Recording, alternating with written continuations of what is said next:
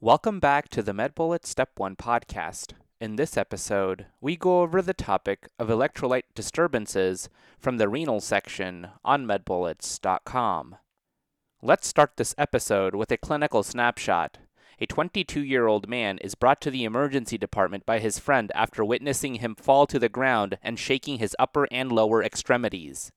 His friend reports that he prevented the patient from hitting his head.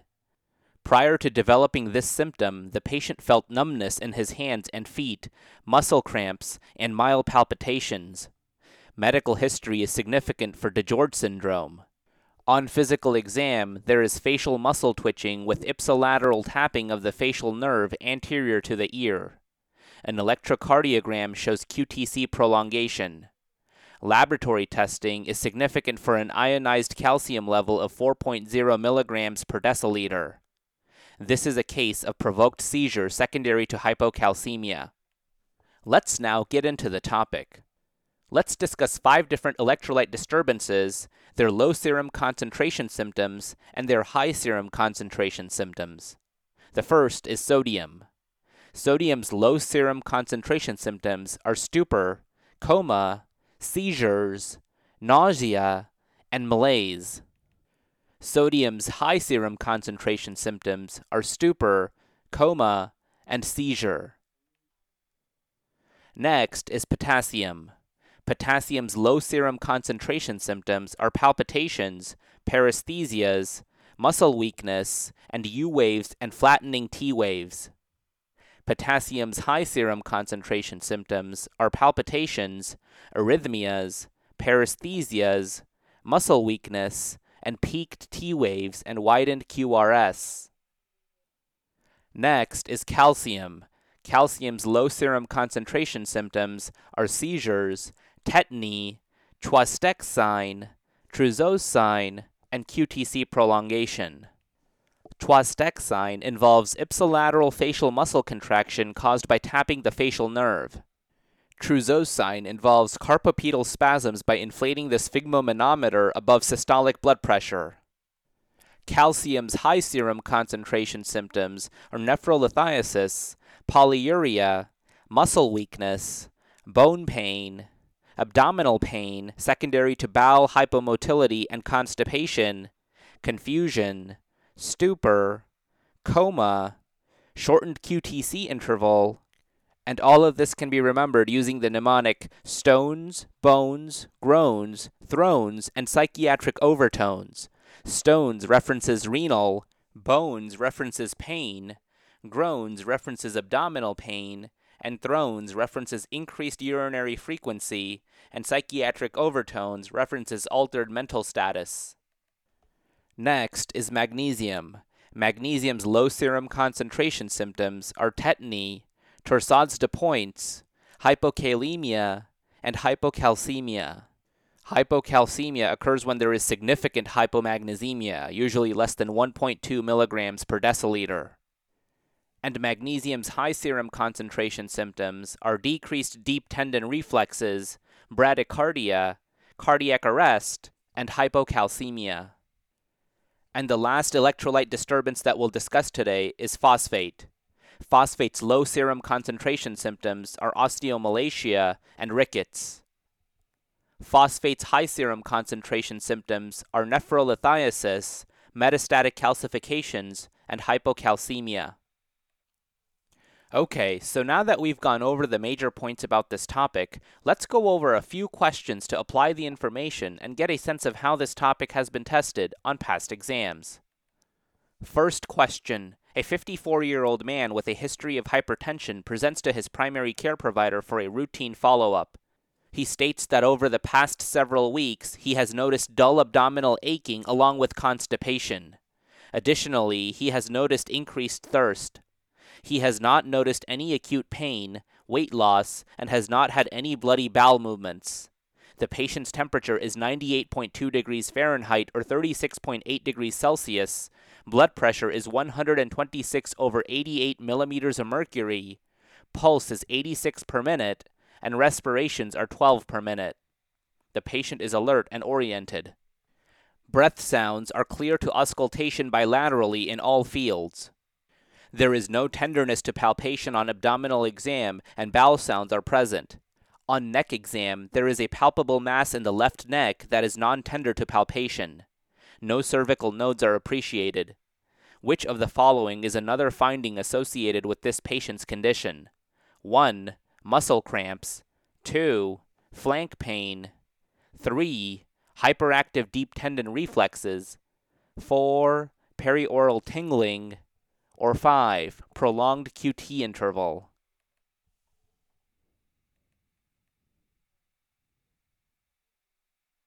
And the correct answer choice is answer choice 2, flank pain.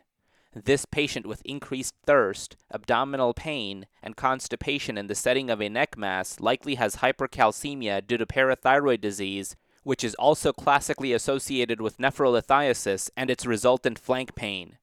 Remember, hypercalcemia can be associated with a range of etiologies, including parathyroid gland pathology, increased calcium or vitamin D intake, bone or renal disease, malignancy, and toxicities such as from thiazide diuretics.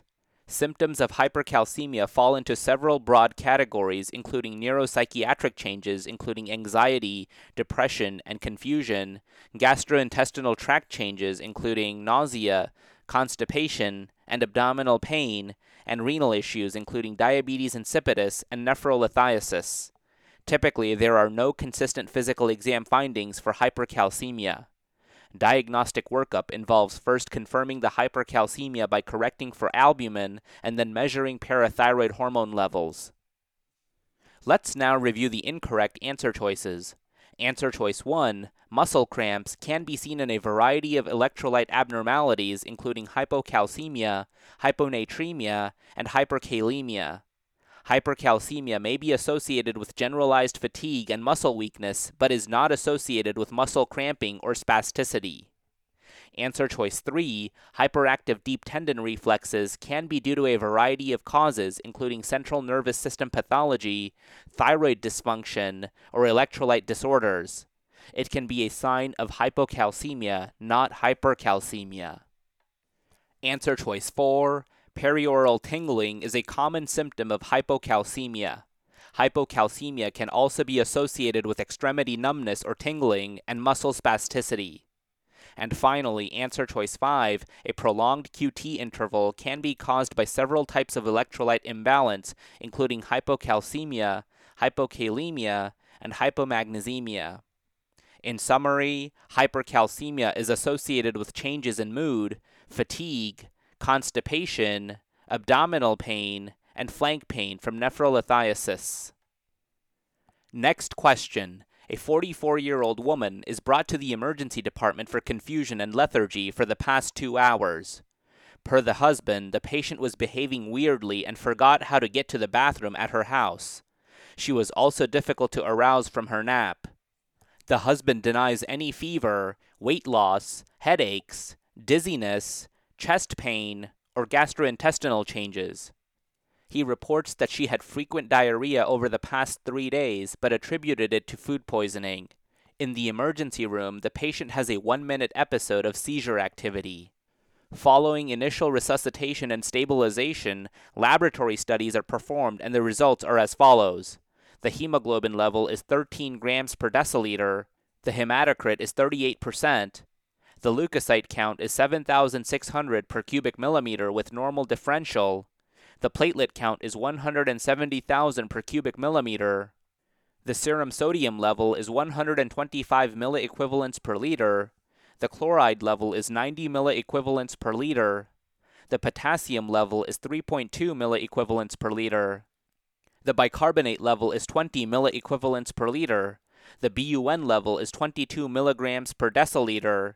The glucose level is 101 milligrams per deciliter. The creatinine level is 1.0 milligrams per deciliter. The thyroid stimulating hormone is 3.2 microunits per milliliter. The calcium level is 9.3 milligrams per deciliter. The AST level is 19 units per liter. And the ALT level is 22 units per liter. What is the most appropriate treatment for this patient? 1. Increase the serum potassium with potassium solution. 2. Increase the serum sodium slowly with hypertonic saline solution. 3. Increase the serum sodium slowly with normal saline solution. 4. Restrict fluids. Or 5. Start patient on maintenance anti-epileptic medications.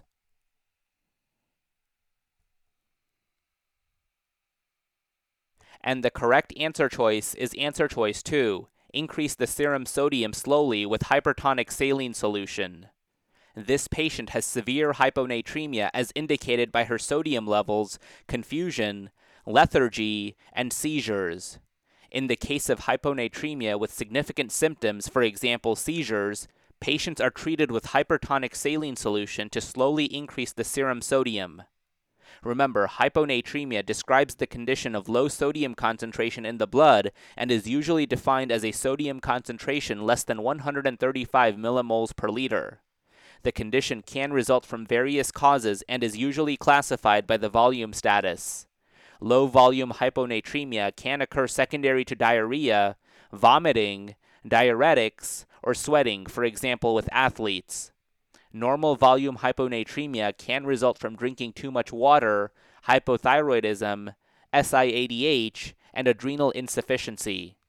High volume hyponatremia can occur from heart failure, liver failure, and kidney failure. Symptoms vary depending on the severity and can range from headaches and nausea to confusion, seizures, and coma. Treatment typically involves fluids to correct the sodium concentration slowly, usually 4 to 6 milliequivalents per liter over the first 24 hours to avoid central pontine myelinosis. In patients with severe hyponatremia with symptoms such as confusion, convulsions, or coma, hypertonic saline is indicated. Let's now review the incorrect answer choices. Answer choice 1, increasing the serum potassium with potassium solution is correct in the sense that this patient is hypokalemic. However, her symptoms are not explained by a low potassium level, and thus correcting the hypokalemia is not the best treatment for her current condition. Answer choice 3, increasing the serum sodium slowly with normal saline solution is the usual standard of care in patients with hypovolemic hyponatremia. However, given this patient's severe symptoms, for instance confusion and seizures, hypertonic saline solution is indicated. Answer choice 4, restricting fluids is the treatment for SIADH, a type of euvolemic hyponatremia. This patient's hyponatremia likely resulted from fluid losses from her continuous diarrhea. And finally, answer choice 5, starting the patient on maintenance anti-epileptic medications is probably not the best course of action as her seizures are likely secondary to hyponatremia. Correcting the underlying electrolyte balance will resolve the problem. In summary, patients who present with symptomatic hyponatremia marked by confusion, headache, and seizure can be treated with slow correction of serum sodium via either normal saline or hypertonic saline if severe symptoms are present.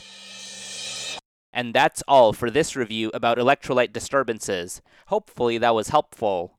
This is the MedBullets Step 1 podcast, a daily audio review session by MedBullets, the free learning and collaboration community for medical student education.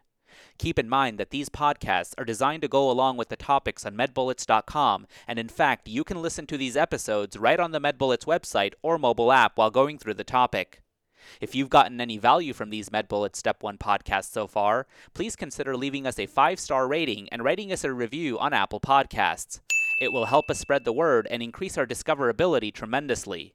Also, if you are not already, be sure to follow MedBullets on Facebook, Instagram, and Twitter for daily high-yield content. Thanks for tuning in. We'll see you all tomorrow, right here on the MedBullets Step 1 podcast.